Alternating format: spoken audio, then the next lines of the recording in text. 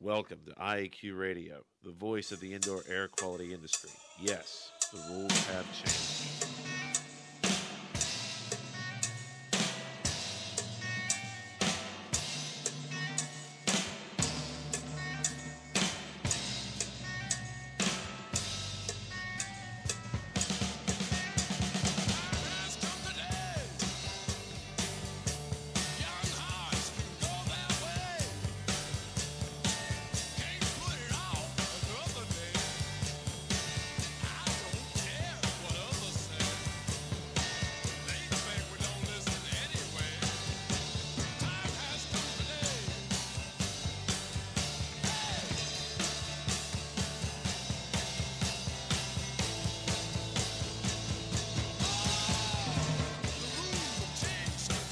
Yes, the rules have changed. Good day wherever you're listening from, and welcome to Indoor Air Quality Radio, IAQ Radio, for Friday, November 14th, 2008. My name is Cliff Zlotnick, known as the Z-Man. Radio Joe Hughes is in the field teaching a mold remediation course in sunny Florida today. Our wingman, Chris Boisel, is at the controls. Good afternoon, Cliff. Good afternoon, Chris. And back in the studio by popular demand for her third appearance as a guest host on IAQ Radio is Environmental Annie, Ann Koalecki. Good afternoon, Cliff. Good afternoon, Chris. Okay. Good afternoon, audience. Today's segments include the Microban Trivia Question, an interview with today's guest, Phil Morey, PhD, CIH, the IE Connections What's News segment with Glenn Fellman, and the Roundup. Radio Joe and I, along with the Wingman's help, have been working on the IAQradio.com website each week. We add to it, and we do a blog after the show. We've also changed the invitation news announcement from IAQ Radio and IAQ Training Institute. We'd like to thank our sponsors. Our newest sponsor is Legends Environmental Insurance Services, the experts in insurance for environmental consultants and contractors for over 20 years at legends-enviro.com. And Microban Systems, the microbial management company at microbansystems.com. Indoor Environment Connections, the newspaper for the IEQ industry. Subscriptions and advertising information available at ieconnections.com. Dry-Ease Products, providing equipment for drying water-damaged homes and buildings. Dry-Ease is first in drying solutions at dri-eaz.com. Jon-Don Products, where restoration and abatement contractors shop at jondon.com. Please be sure to thank our sponsors for their support of IAQ Radio when you inquire about their products and services. To contact the show by phone, you simply call 724-444-7444 and enter our show ID, which is 1547. You press 1 and join the show. You can also download the show by going to our website, www.iaqradio.com, and following the link that says go to the show, or you can download the show free from iTunes. You can also get your IICRC continuing education credits or IAQ Council renewal credits by emailing Radio Joe and requesting a quiz. Radio Joe's email is joe.hughes@iaqtraining.com. To make suggestions, special requests, or ask technical questions, you can either email Radio Joe or the Z-Man at cliffzlotnick@unsmoke.com. Last but not least, please visit the IAQ Training Institute website for the most current dates for the training that you trust at www.iaqtraining.com. Okay, time for the trivia question, Chris. In order to answer the trivia question, you simply go to the website, click on Trivia Link, and answer the question. Okay.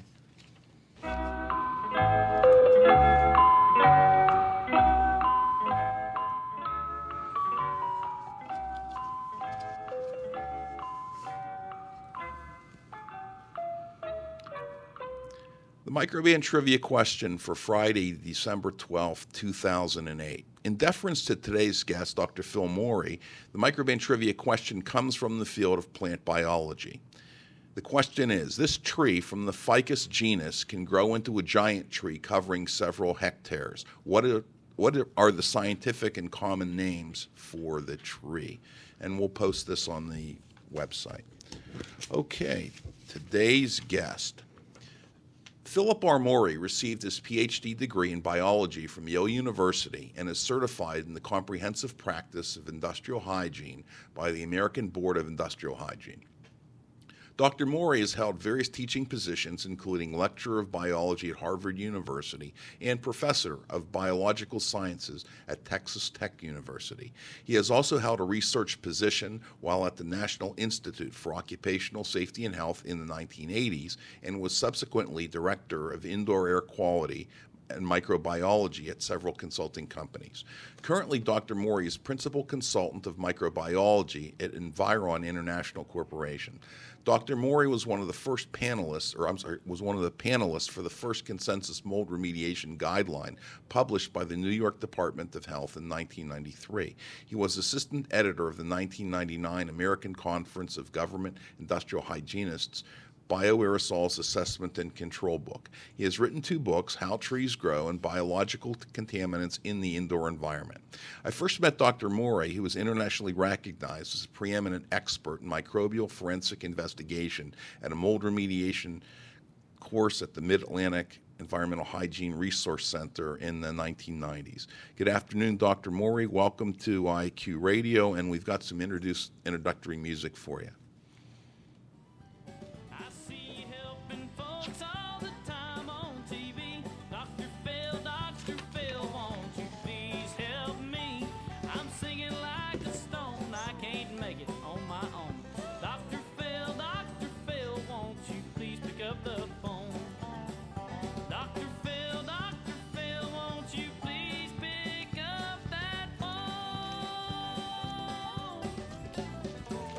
All right, Dr. Phil. And something told me you were Dr. Phil before he was Dr. Phil.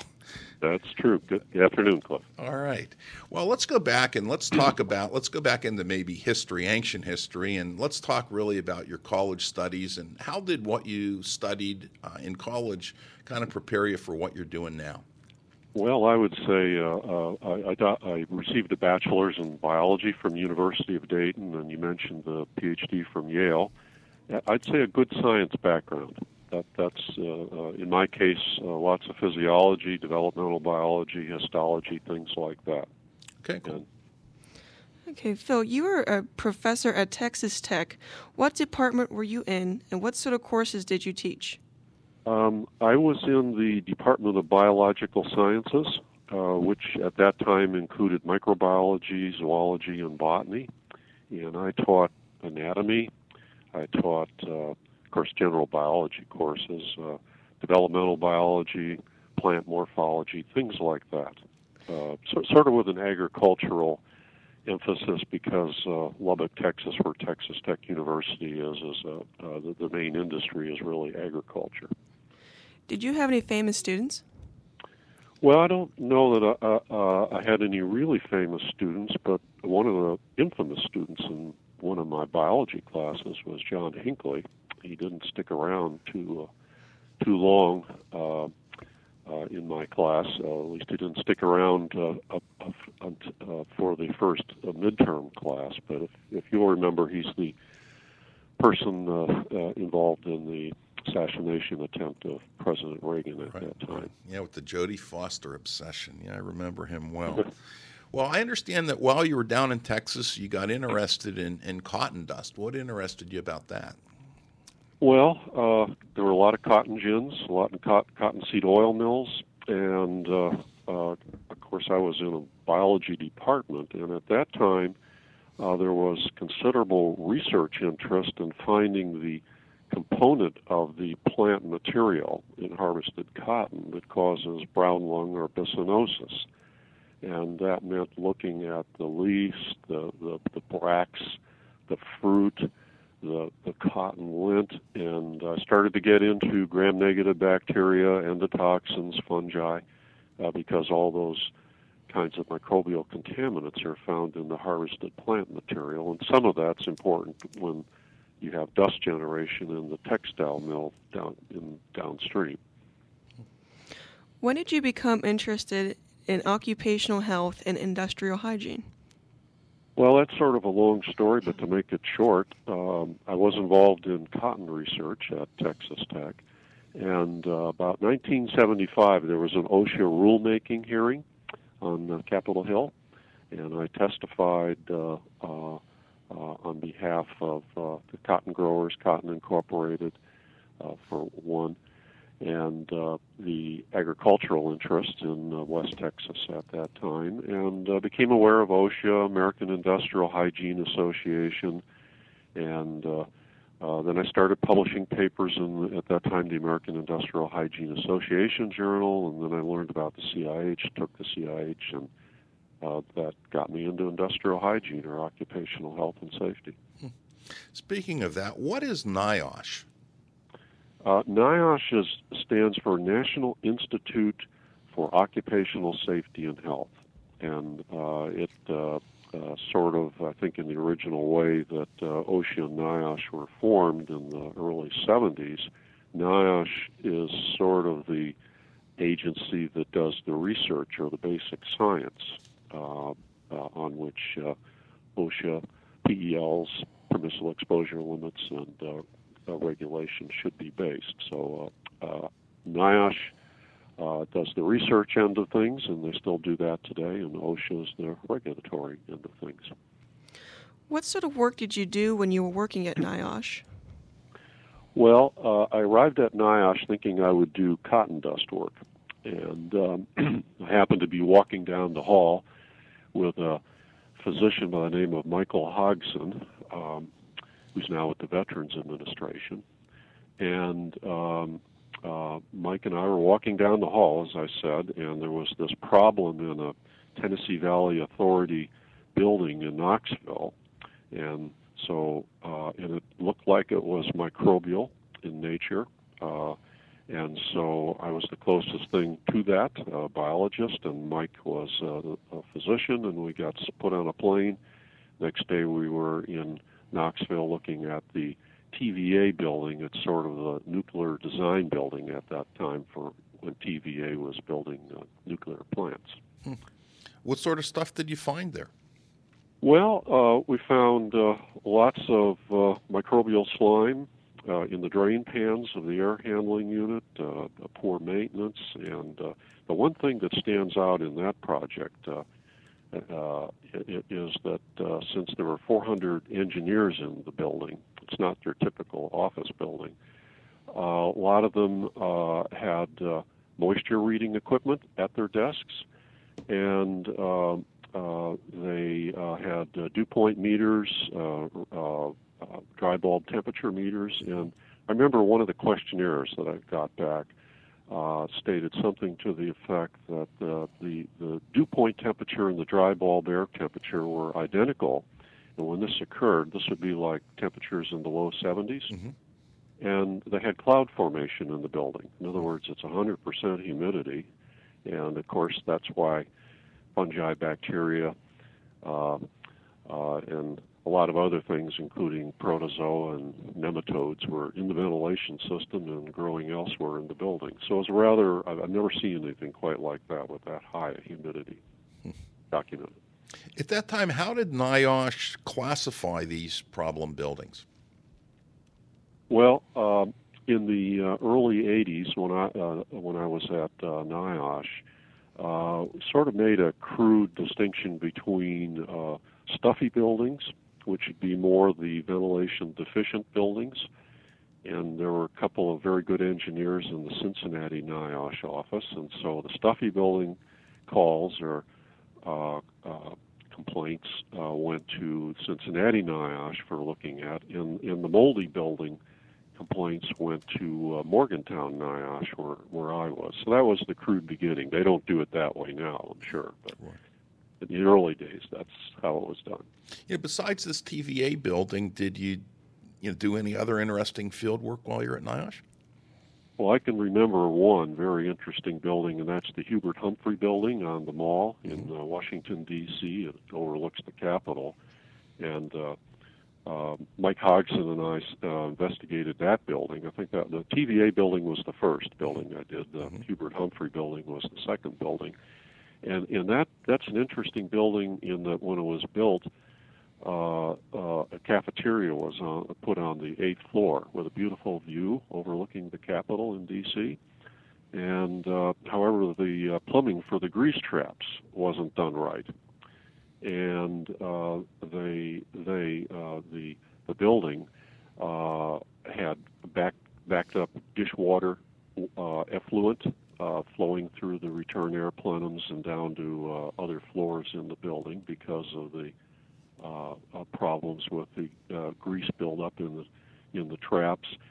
And there were people that had acute hypersensitivity pneumonitis. They were actually pretty sick, and that was documented. We published a paper in 1985, which is called Pulmonary Disease Associated with Cafeteria Flooding, and that was just very interesting because I remember it took the government almost 12 or 14 months to fix the plumbing problem, which should have been fixed immediately. But that's the way it goes sometimes. I understand that you've been associated with, I guess what I'm going to call a term of industry nomenclature, and that term is 1,000 CFUs per cubic meter. What can you tell us about that?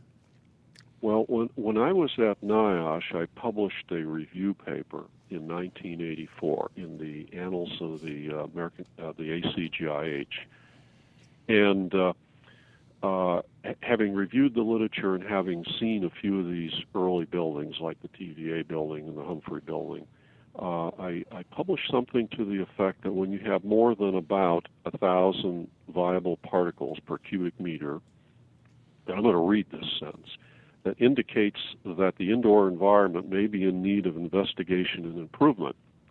And I said, however, this is not to say that the air is unsafe or hazardous. Illness in the workplace can only be documented by medical or epidemiologic studies. Mm-hmm.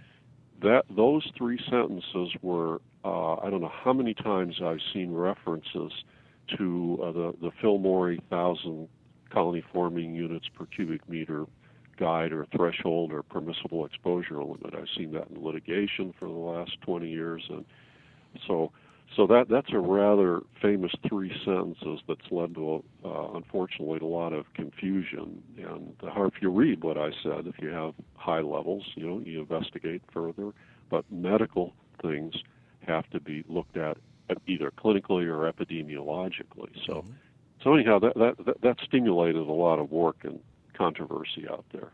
So like separation of church and state, there's a separation between what those findings are and someone's documented health condition, I guess. Yeah, you can't go from the environmental microbiology directly to health findings.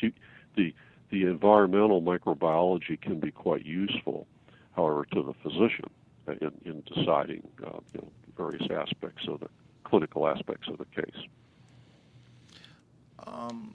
You're really one of the preeminent people and really one of the pioneers, really, in this field of, I guess, what we call, microbial forensic investigation of buildings. Which industry peers do you commonly see eye to eye with, and are there any industry peers with whom you vehemently disagree? And if you would want to name names, you certainly can.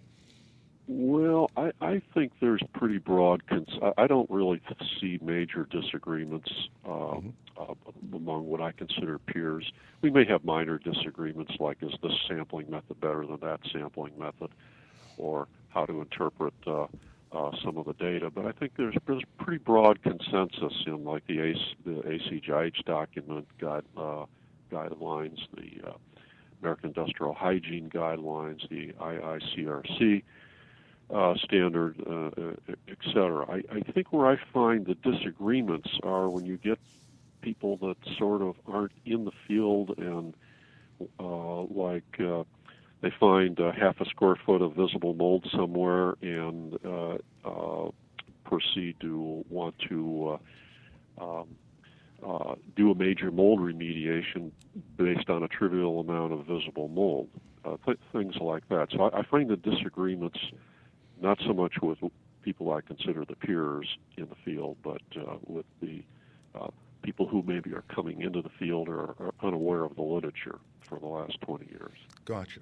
Well, I guess since NIOSH, you've been investigating buildings and conducting sampling. Have your views for sampling for indoor microbiological contaminants changed? I would say that there's some change. I would say less need for microbial sampling during the remediation phase. However, during the assessment phase, where you're actually trying to diagnose a building and figure out if there's an exposure problem or a mold problem, I'd say the sampling is very important there. So more emphasis on sampling should be given during the assessment, less during the remediation. What sampling methods and equipment do you prefer? Well, I like to follow the personal cloud. There's been several papers in the literature in the last 10 years dealing with when people are walking around, there's sort of a little dust cloud around them, the breathing zone. Mm-hmm. So I like portable types of samplers, like one that I've always used since NIOSH days is the Burkhardt Spore Trap. And then for culture air sampling, I like samplers that are portable, like the PBI, SAS, or the RCS types of samplers you can walk around with. And I would say tape sampling. It's the very simplest, easiest type of sampling. Sometimes people forget the easy stuff. I think that's very good. And then I like the dust collection, like by the inserts that go in the nozzles of vacuum cleaners. I think those are sort of the things I rely on. It's sort of practical stuff. Do you have an opinion on the role of physical inspection of a building as opposed to sampling of a building? Physical inspection is much more important than sampling. That's you do the inspection first. If you don't have any resources or wherewithal to do sampling, by all means do physical inspection, because if you see a lot of mold, for example, like dozens of square feet or hundreds of square feet of visible mold, you really don't need to do sampling to get on with remediation. How important is the comparison between the interior mold counts within a building to the mold counts that are outdoors?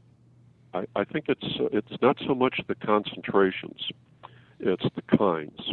And so back in the early ACGIH Bioaerosol Committee days, we came up with the term rank order assessment, and that's embedded in the 1999 Bioaerosols ACGIH book. You look at the kinds of rank order from most prominent to least prominent molds in the outdoor air and compare that to the indoor air. And you can do the same with bacteria, outdoor versus indoor. So I think the kinds are more important than the concentration. You know, when you prepare reports for a client and you find all these different organisms in a building, would your report typically include the potential adverse health effects that occupants might encounter with that? I would not do that because I don't have an MD after my name. If I had a medical degree after my name, I might put that in. If I talked about adverse health effects, it would be very general in terms of the epidemiology literature. And I found in litigation that those environmental consultants that attach all these adverse health effect claims relative to specific organisms, they can get in trouble in the sense that, let's say you find Cladosporium cladosporides or Cladosporium herbarum in the indoor air. Well, if you go to the medical literature in hospitals, yes, there are cases where that mold can cause an infection of a surgical incision, but that has nothing to do with the indoor environmental assessment in a building. So I find people get in trouble when they go to the medical mycology literature and make these broad associations between an organism you find in environmental sampling and an adverse health effect that may occur in a surgery, at some time in the past 50 years. That's a very important point, and I'm glad that you made it. What is a forensic microbial investigation of a built environment? Well, that's sort of if you're trying to deter I like to think of specific buildings, and if you're trying to determine, like, is there a lot of hidden mold or concealed mold in the building envelope of the building, and if there is hidden mold, is it affecting adversely the IAQ in the building, and I can. And then if you find hidden mold and you find it's affecting the IAQ, of course, from a fix-up point of view, why is the mold growing? Where's the moisture coming from? Where's the construction defect? So those are very interesting types of studies, and I've been involved in a number of them over the years. A lot of them in California. You'd mentioned different things such as slime and amoeba and so on and so forth. Do you feel that the emphasis placed on mold as a cause of indoor environmental problems is appropriate, understated, or overblown? I'd say it's appropriate. It's about where it should be, but there probably should be more emphasis on like mold components, like glucans, like ultrafine particulate from spores and hyphal fragments, things of that nature. There should be more emphasis on actinomycetes and the components of biofilms, things like that. Protozoa, back the TVA building that I talked about, my first building investigation, lots of protozoans in the drain pans, yet you don't see much research or publication on potential effects on people. What's your experience been with contaminants commonly found in heating, ventilation, and air conditioning systems, within airstreams or on duct liners? Well, when you have dirt accumulate in ventilation systems, the dirt or the dust has organic nutrient on which molds can grow if the environment gets moist. And of course, in air conditioning, you're going to have a moist environment. The smooth, non-porous materials are potentially very cleanable by duct cleaning or by just elbow grease. The fibrous surfaces, the so-called duct liners, they're rough, more dirt accumulates, and when mold hyphae, the little filaments, grow in and among the fibrous insulation materials of duct liner, then you can't clean it. And as the New York City guidelines say, you discard the moldy material if you can't clean it. Okay. So that's a very important area. And I might mention, I saw that problem 20 years ago in Florida, a lot of Florida buildings, and it's sort of appalling to year 2008 go back to Florida and Gulf Coast areas and see that same type of problem again. In other words, people don't learn. They don't learn very readily. All right, I think what we're going to do at this point is it's halftime. We'd like to thank our sponsors.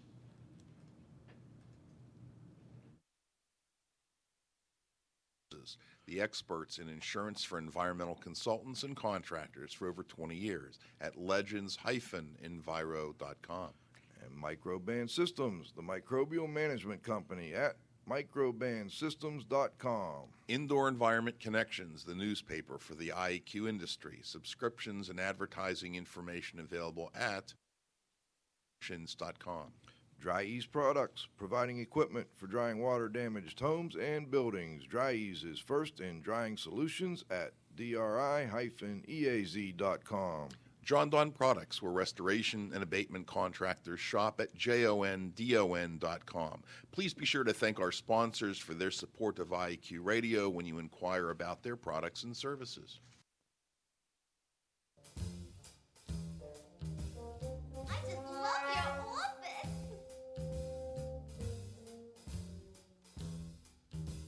A newspaper man has to have a good story. Writing just news is so factually boring. I get assignments that any could do. I am the scapegoat for all of the group. I'm mostly a figure they laugh at, but then I'll be a leader of men. Our leader of men, Glenn Fellman. Hello, how are you today? We're doing wonderful. How are you? I'm doing great, and it's wonderful to listen to Dr. Morey. He is such a knowledgeable person, so well respected in the industry. Amen. Great show. What do you got for us? Well, I want to talk to you a little bit about what's in the mail, or possibly even in your mailbox today, in the December edition of Indoor Environment Connections newspaper. December is our annual Best and Worst of IEQ issue, and one of the features, actually the cover feature, is that we go out to our editorial advisory board members and we ask them to tell us what was the best and worst thing that happened to the IEQ industry in 2008. Now, for today's show, I've decided that there's just too much bad news out there. I'm tired of it. I think we're all worn down between the automakers and the bailouts and everything else. So I'm going to focus on the positive today. I'm going to tell you about some of the good news and some of the good things that have happened in 2008, maybe lift people's spirits before the holidays. So Bob Baker, who's the chairman and CEO of the RGB Group in Tampa, Florida, he had a very interesting point. He said that for him, the best thing in 2008 was that for the first time, the heating, ventilating, and air conditioning industry focused on maintenance of their systems as opposed to only design and installation. Dovetails well into the conversation we were just having with the doctor. Anyway, in June, Bob points out that the ASHRAE president, who was installed at their meeting in Salt Lake, William Harrison, announced the theme of his presidency would be maintain to sustain. And he emphasized the reality that HVAC systems will not continue to realize their design intent unless they're properly maintained. Following that, in rapid succession this year, ASHRAE published an update of Guideline 4, Preparation of Operations and Maintenance Documentation. They put out the new Standard 180, Inspection and Maintenance of Commercial Buildings and HVAC Systems. And then in cooperation with the Air Conditioning Contractors of America, ASHRAE put out a new Residential HVAC Maintenance Standard. So those are some pretty big things. And then carrying on into 2009, at the Chicago meeting that ASHRAE is holding, it's its winter meeting, they will be offering for the very first time an examination for ASHRAE certification under the Operations and Maintenance Management Professional category, which is a brand new certification. So those are some of the positive things Bob Baker told us about. Some of the other people on our editorial advisory board had some good things to say about the year. David Governo did a good job sort of reflecting the yin and yang of the green building movement. For him, he said the best indoor air development in 2008 was the same as it was in 2007, the green building phenomenon. The idea that buildings should accomplish their purpose better and do so more efficiently has to be a winner. And he says who could be smarter, or who could be against being smarter about the design, developed, the materials used, and energy saved.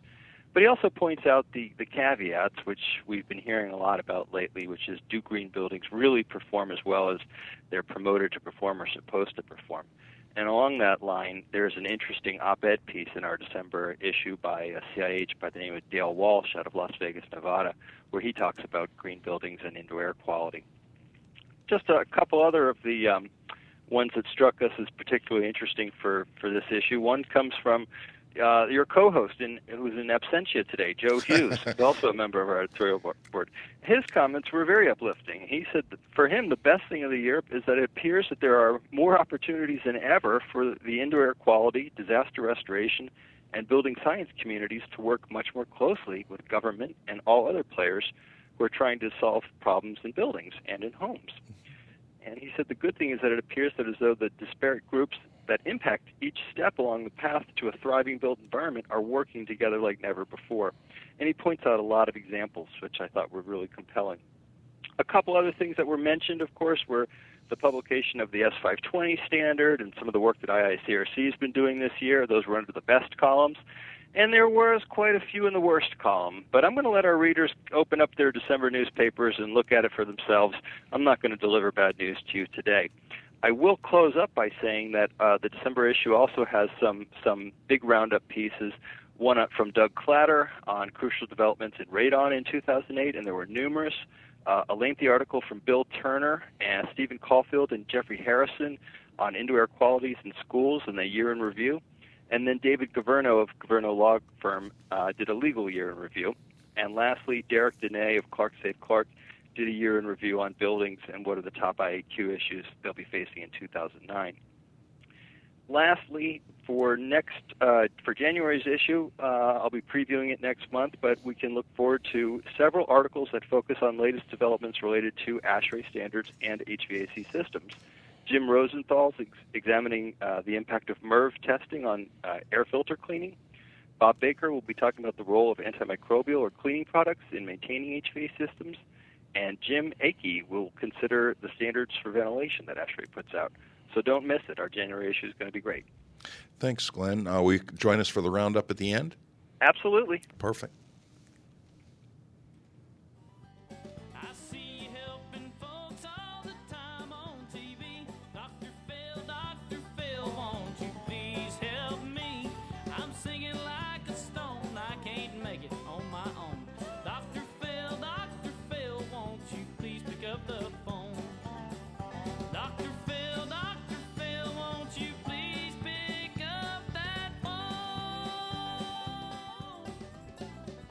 And Dr. Phil, we at IAQ Radio, thank you for picking up the phone and talking to us.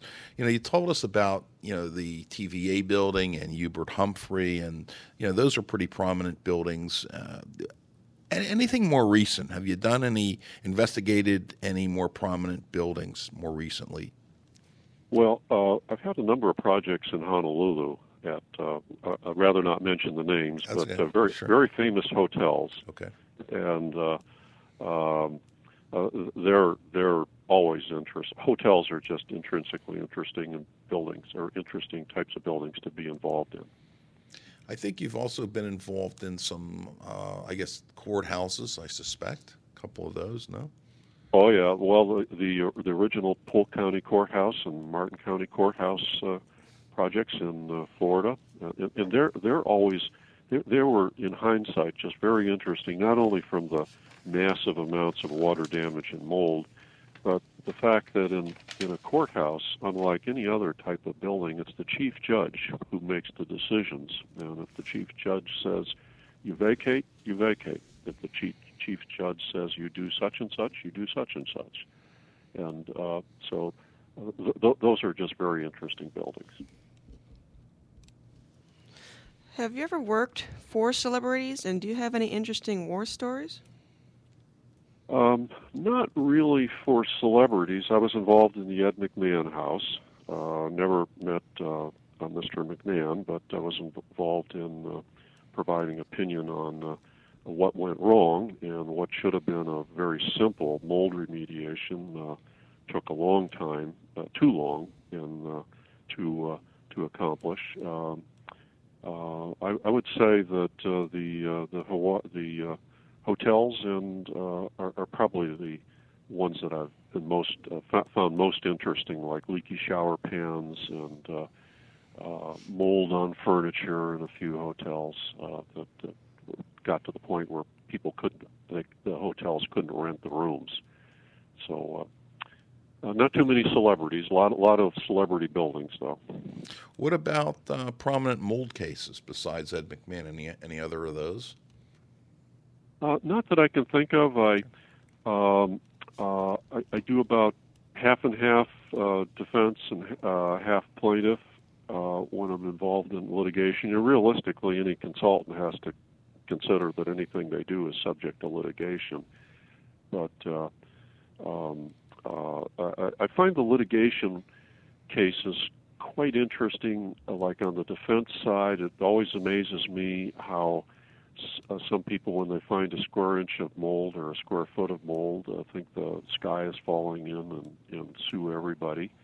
And then when you're on the plaintiff's side, those are quite interesting because it's up to you to prove there's an exposure problem or document that there's a moisture problem, a mold problem, and sort of really makes you think of the basic building science when you're involved in these litigations.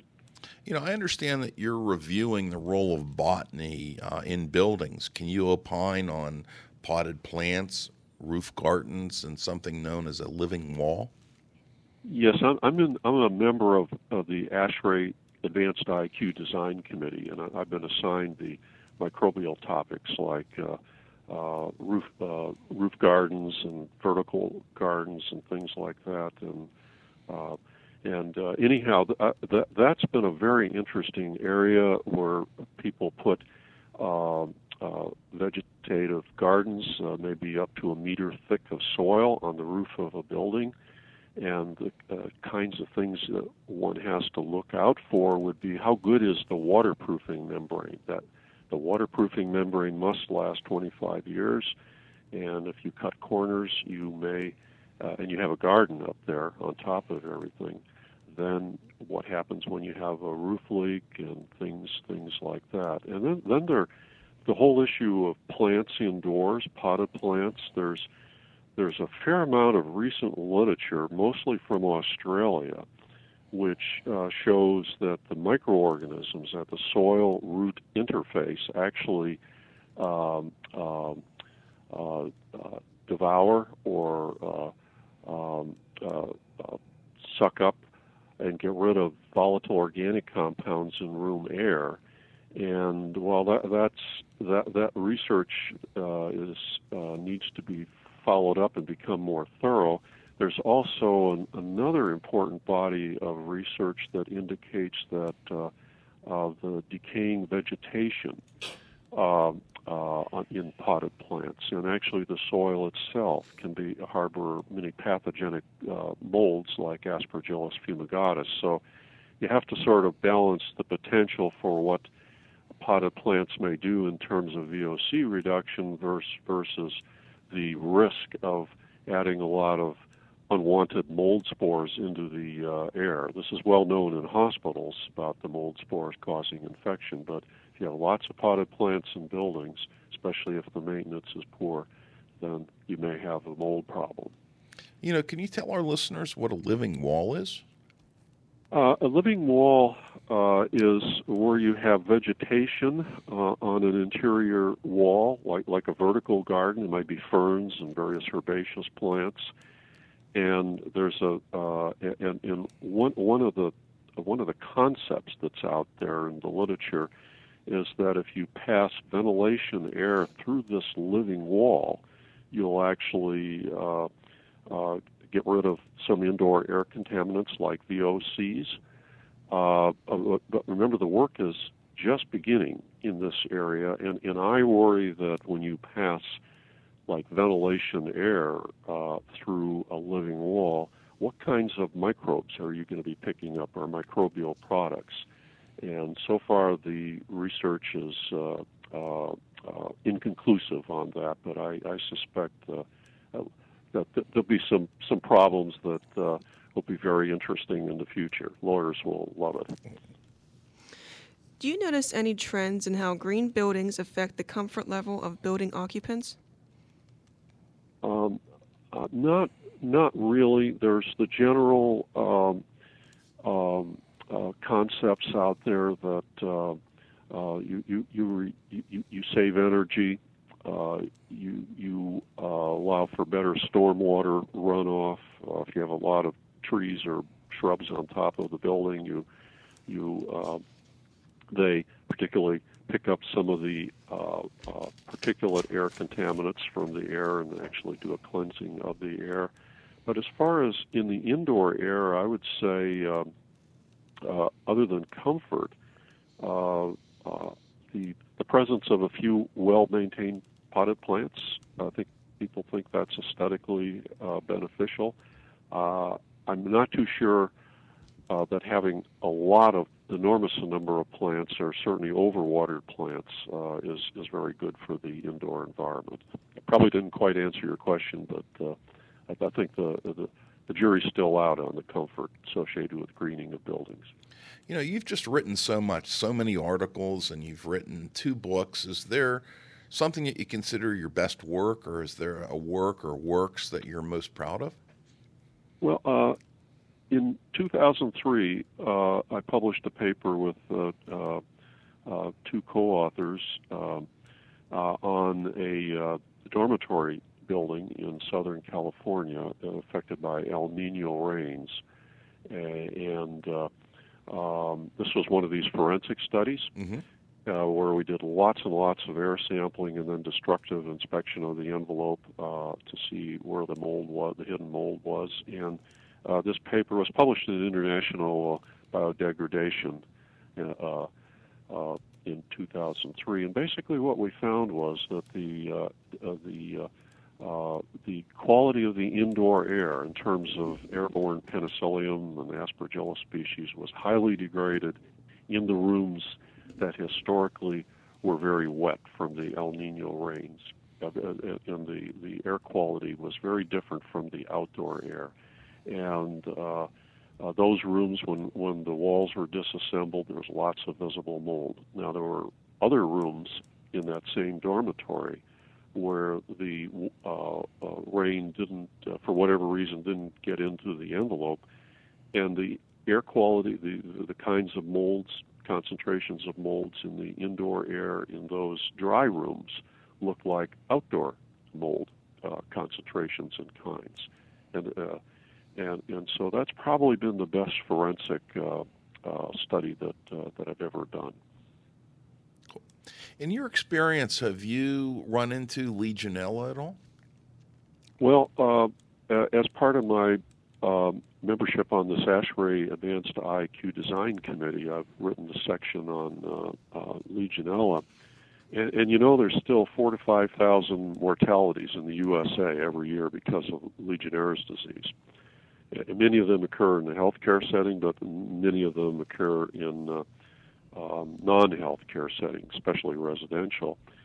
And I would say in the design area that at least for commercial buildings and like hotels, and that one needs to really look at the design of the cooling tower and the hot and cold water service system in terms of emergency disinfection. Should you ever have a Legionella problem or a Legionnaire's disease problem, you know, can you disinfect the hot water system? And there's a lot of good information from ASHRAE, also from OSHA, also from the World Health Organization on that. But I'm surprised that after, Bellevue Stratford was 1976, here we are 2008, and we still have that kind of mortality statistic in the USA. Scary. Yeah. Can you comment on the use of ultraviolet light in the HVAC systems? Well, that's an interesting new area. And upper room air, UVI, ultraviolet light germicidal disinfection or radiation, has been used for many years, like in hospitals, to kill Mycobacterium tuberculosis, you know, the agent that causes tuberculosis, as well as it probably kills influenza viruses and things like that. So that use is well established.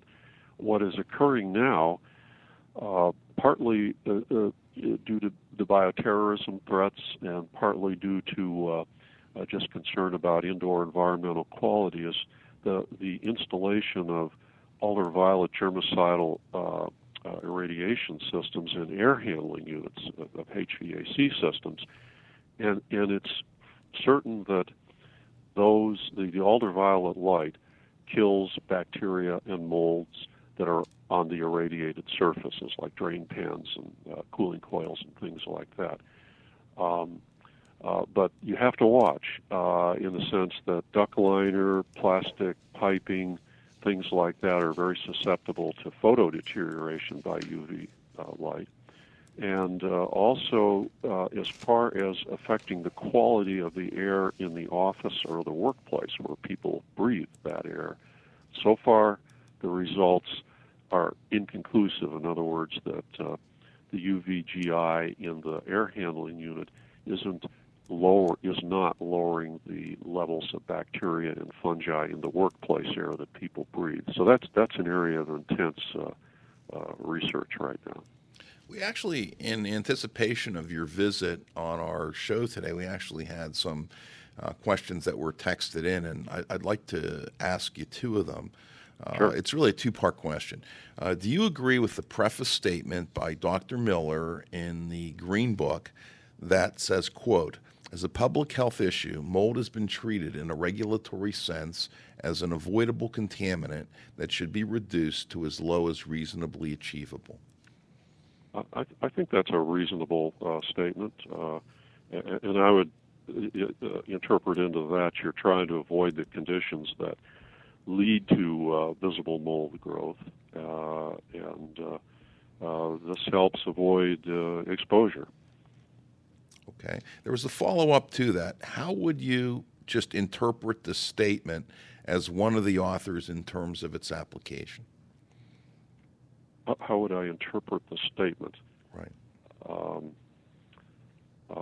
Not too sure what you mean there.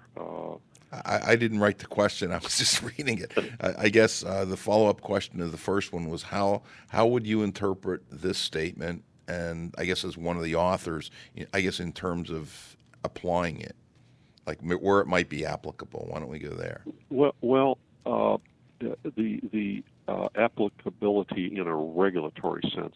Essentially, everyone's heard of the New York City guidelines, the 3 editions. Right. And this becomes de facto regulation, like in litigation, that you follow the New York City guidelines. So I think those guidelines, New York City guidelines, and the others that are out there, are quite reasonable. They all talk about control of moisture, preventing mold growth, and proper means and methods to eliminate the mold growth if you're unfortunate to have that mold growth. So I don't have any problems with the preface in the Green Book. Okay. You just brought up IICRC S520 and size, and what my question is that in IICRC, the mold standard S520, the size of the microbial contaminated area doesn't matter, while in other documents, such as the New York City guidelines, it does. Do you feel that the size of the visually fungal contaminated area should be the driver to determine remediation methods and or protocols? I would say yes, but tempered with a large amount of professional judgment. Okay. 10 square foot of visible mold in a location in Building A is not necessarily the same as in the Building B, in the sense of the means and methods that's going to be used to physically remove that mold. So the IICRC is not unique in not having square footage areas. If you look back to Chapter 15 in the ACGIH bioaerosols book, we purposefully kept away from square footage and used terms like extensive or things like that. And this forces the remediator or the industrial hygienist or competent individual who's overseeing the remediation to use some professional judgment in terms of dust suppression, dust control, and I think that's wise for the IICRC to keep away from the numbers. Let's emphasize the professional judgment and the proper means and methods of dust suppression. From an industrial hygiene perspective, do you feel that mold remediation workers who often wear excessive equipment place them at risk from heat stress? Yes, I've seen that in Florida, both in the Martin County and the Polk County courthouse remediation, that heat stress is important in those areas. And what I would say is one follows the ACGIH guidelines and the NIOSH guidelines and the OSHA guidelines in terms of prevention of heat stress and that kind of thing. In other words, allow enough breaks, and you don't want to compromise personal protective equipment, but on the other hand, you don't want to have people affected with heat stress. You know, Phil, you're really a legend in the industry and a go-to guy in microbial investigation. Can you offer a few professional tips or trade secrets to listeners who really want to get better at the craft? Well, I would say if you're involved in like exposure type investigations, in other words, you're trying to document from an assessment point of view that people are being exposed, don't use the area samplers. You use either personal samplers or samplers where you walk around with the sampler in hand and simulate normal occupant activity. So I think following that personal cloud of dust is important. And then I would say, it's not a trade secret really, or a big secret, is physical inspection. Photographs, a ruler, how much mold there is, document how much mold there is. Use tape slides. They stick around. They stay forever in their slide box if you need them. So I think many times the trade secrets are simple things. And give you an example, all this recent emphasis on chlorine dioxide as sort of a means to get around physical removal of the mold. Well, there was a paper published by Nancy Burton and others earlier this year. And the most interesting evidence is that, in my opinion, is that after the chlorine dioxide exposure, if you can take tape samples and you still find the hyphae and the fruiting structures. Well, it didn't get the treatment didn't get rid of physically get rid of the mold, and that's a real cheap, inexpensive, simple type of sampling device. That would be, you meant by that gaseous chlorine dioxide, correct? Yes, the gaseous, where you tent the building, Gotcha. and to me that's the easiest way to document. You want to always in these things keep an open mind. New technology, maybe there's better, easier, and cheaper ways to do things, but the first question that when I heard about that was, does that tenting with the gaseous chlorine dioxide physically get rid of the mold hyphae and mycelium and things like that? I'd be thrilled if it does, but the Burton paper suggested it didn't. Right, and I think it made common sense that it didn't. If you can hang on another couple of minutes, we're going to go to what we call a roundup now, and we're all just all going to ask you questions, and you can ask us questions, and we just close it out. Okay. Move 'em on, hit 'em up, move 'em on, hit 'em up, rawhide. Cut 'em out, ride 'em in, let 'em out, cut 'em out, ride 'em in, rawhide.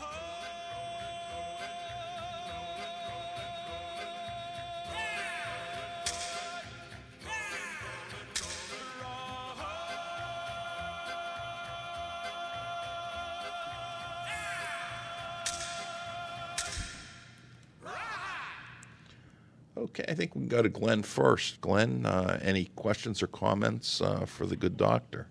Well, I do. The last part of the conversation there, when we were talking about chlorine dioxide, made me think of another substance which is often used or wanting to be used in mold remediation. There's a lot of people who say it's perhaps not very valuable, and that's ozone. So I'd love to hear Dr. Morey's comments on the use of ozone in microbial contamination remediation, if it has a place at all. I don't really know. I have. I've seen ozone used, like in buildings that have a lot of porous insulation, allegedly to get rid of the mold. I don't think it was successful. Like this would be moldy duct liner, and moldy fireproofing. I would worry that one thing about ozone, this can react with many double bonded VOCs to produce aldehydes. So I would have that concern. And ozone's pretty reactive on everything else in the building. So I would have that concern. Thank you. I'll pass on to someone else and come back to me if there's still time. Ladies next. I have a question for you, Phil. From a former student's perspective, what sort of classes would you recommend for a young student very interested in mold investigation? I would recommend, a good microbiology course. Okay.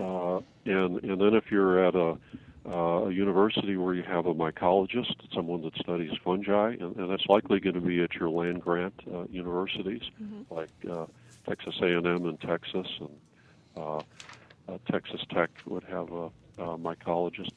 You would want to take a good mycology course, maybe even a plant pathology course, and then of course it's always good to know something about chemistry, because that's so involved in things. And since we have, since the days I was in school, the field has changed a lot. You want a good molecular biology course, because a lot of the newer techniques are PCR-based or nucleic acid-based.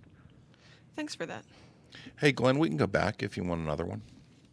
Well, you mentioned the Polk County Courthouse, and Dr. Morey, I think that's around the time that I started working in the IAQ industry. I think it was around the early 1990s, I guess. Yes. And I just remember it being something that was really one of the first, moldy buildings that made kind of national headlines and really caught people's attention. There's just a lot of, I guess, controversy and discussion about it. And I wanted to come back to that, ask you, how did that particular case, affect the industry? What evolved out of that? Because I think there were some kind of unique things that happened there that may have led towards the development of better standards or protocols down the road. Well, that was certainly a learning experience. That building cost $45 million to fix, and it was a $35 million initial construction. One could see not only that building had the equivalent. I remember the court case had the equivalent of 4 NFL football playing field surface areas of visible mold. Wow, 20,000 meters square. Wow.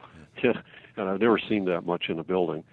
But I could see like the problems in the building envelope, that different kinds of insulations are being used, and sometimes when you took off the initial wallboard, you could see right through to the brick on the outside. In other words, there was nothing there. The block didn't go up then.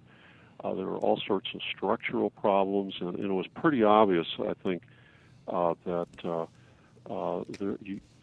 after a little bit of time in a building like that you needed a real good team. You needed a biologist, you needed an industrial hygienist, but you needed a lot of good building engineers to figure out what was the problem, the HVAC engineers, and that building had about all the problems that you can imagine. It must have with that amount of mold. That's amazing. Yes. I actually had a question for you guys Sure. about the IICRC. One of the things that always has confused me is the term normal fungal ecology. That's your condition 1. Right. And I think it would be really excellent to come up with about 20 examples, collectively from the committee, of what is normal fungal ecology. That would help sort of level the playing field, because my view of normal fungal ecology might be different than somebody else's. Well, speaking of that, I mean, they actually have 3 conditions. They have this normal fungal ecology, and then they have this visible mold, which is the 3, and then the one in the middle is this elevated one, which is the 2. And that was the one that always bothered me in terms of you couldn't really see it, so how could you tell without testing and sampling? If I'm not mistaken, I think normal fungal ecology probably is a term originated with Dr. Gene Cole. But what I'll do is I'll find out, and I will send those comments to the standards people, because I think that they're very valid, and I think it confuses me and it confuses others as well. It's really the same question that Don Weeks and we discussed about 5 or 6 weeks ago when Don was on the show, and we were talking about how the Green Book addressed quote-unquote normal fungal ecology, and he asked the same question, well, what is that? Yes, I think it's always good in a standard to have some examples that have to be well thought out, but that would help advance the field, because I'm sure we're having this discussion, and I'm sure that a lot of other people have that discussion from time to time. Yeah, they do. Well, before we close, we'd like to thank our sponsors. Our newest sponsor is Legends Environmental Insurance Services, the experts in insurance for environmental consultants and contractors for over 20 years at legends-enviro.com. And Microban Systems, the microbial management company at microbandsystems.com. Indoor Environment Connections, the newspaper for the IEQ industry. Subscriptions and advertising information available at ieconnections.com. Dry Ease Products, providing equipment for drying water-damaged homes and buildings. Dry Ease is first in drying solutions at dri-eaz.com.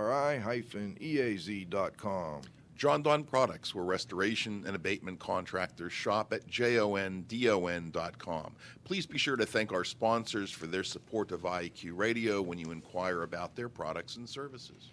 Okay, we have two final questions for the guests. First of all, Dr. Moore, is there anything that you would like to add, or any comment, any question that you wanted us to ask that we didn't? Any final comment from you? No, I think I'll just follow up on a comment that I made earlier, and that's in this area. That's I find that people are neglecting the physical inspection, and it's sort of like the question of postage stamp surface area of visible mold versus the NFL football playing field, and it just amazes me from time to time as I see reports that people don't document if it's a square inch, a square foot, a square yard, or a football field of visible mold. So that's sort of, I would say, very important area for people to think about. For our audience who might be interested in utilizing your services, how could they best contact you? Contact me at pmaury at Environ, ENVIRONCORP.com, or I'm always available by phone at 717-337-2324. Oh, we'd like to thank today's guest, Dr. Phil Morey. I'd also like to thank the wingman, Chris Boisel, our guest host, Environmental Annie Ann Kowalecki, and our IAQ newsman, Glenn Fellman. We also send our best wishes for continued speedy and complete recovery to Dr. Weil from his knee surgery, and most importantly to you, our growing group of loyal listeners. Please come back and join us next Friday at noon for the next broadcast of IAQ Radio.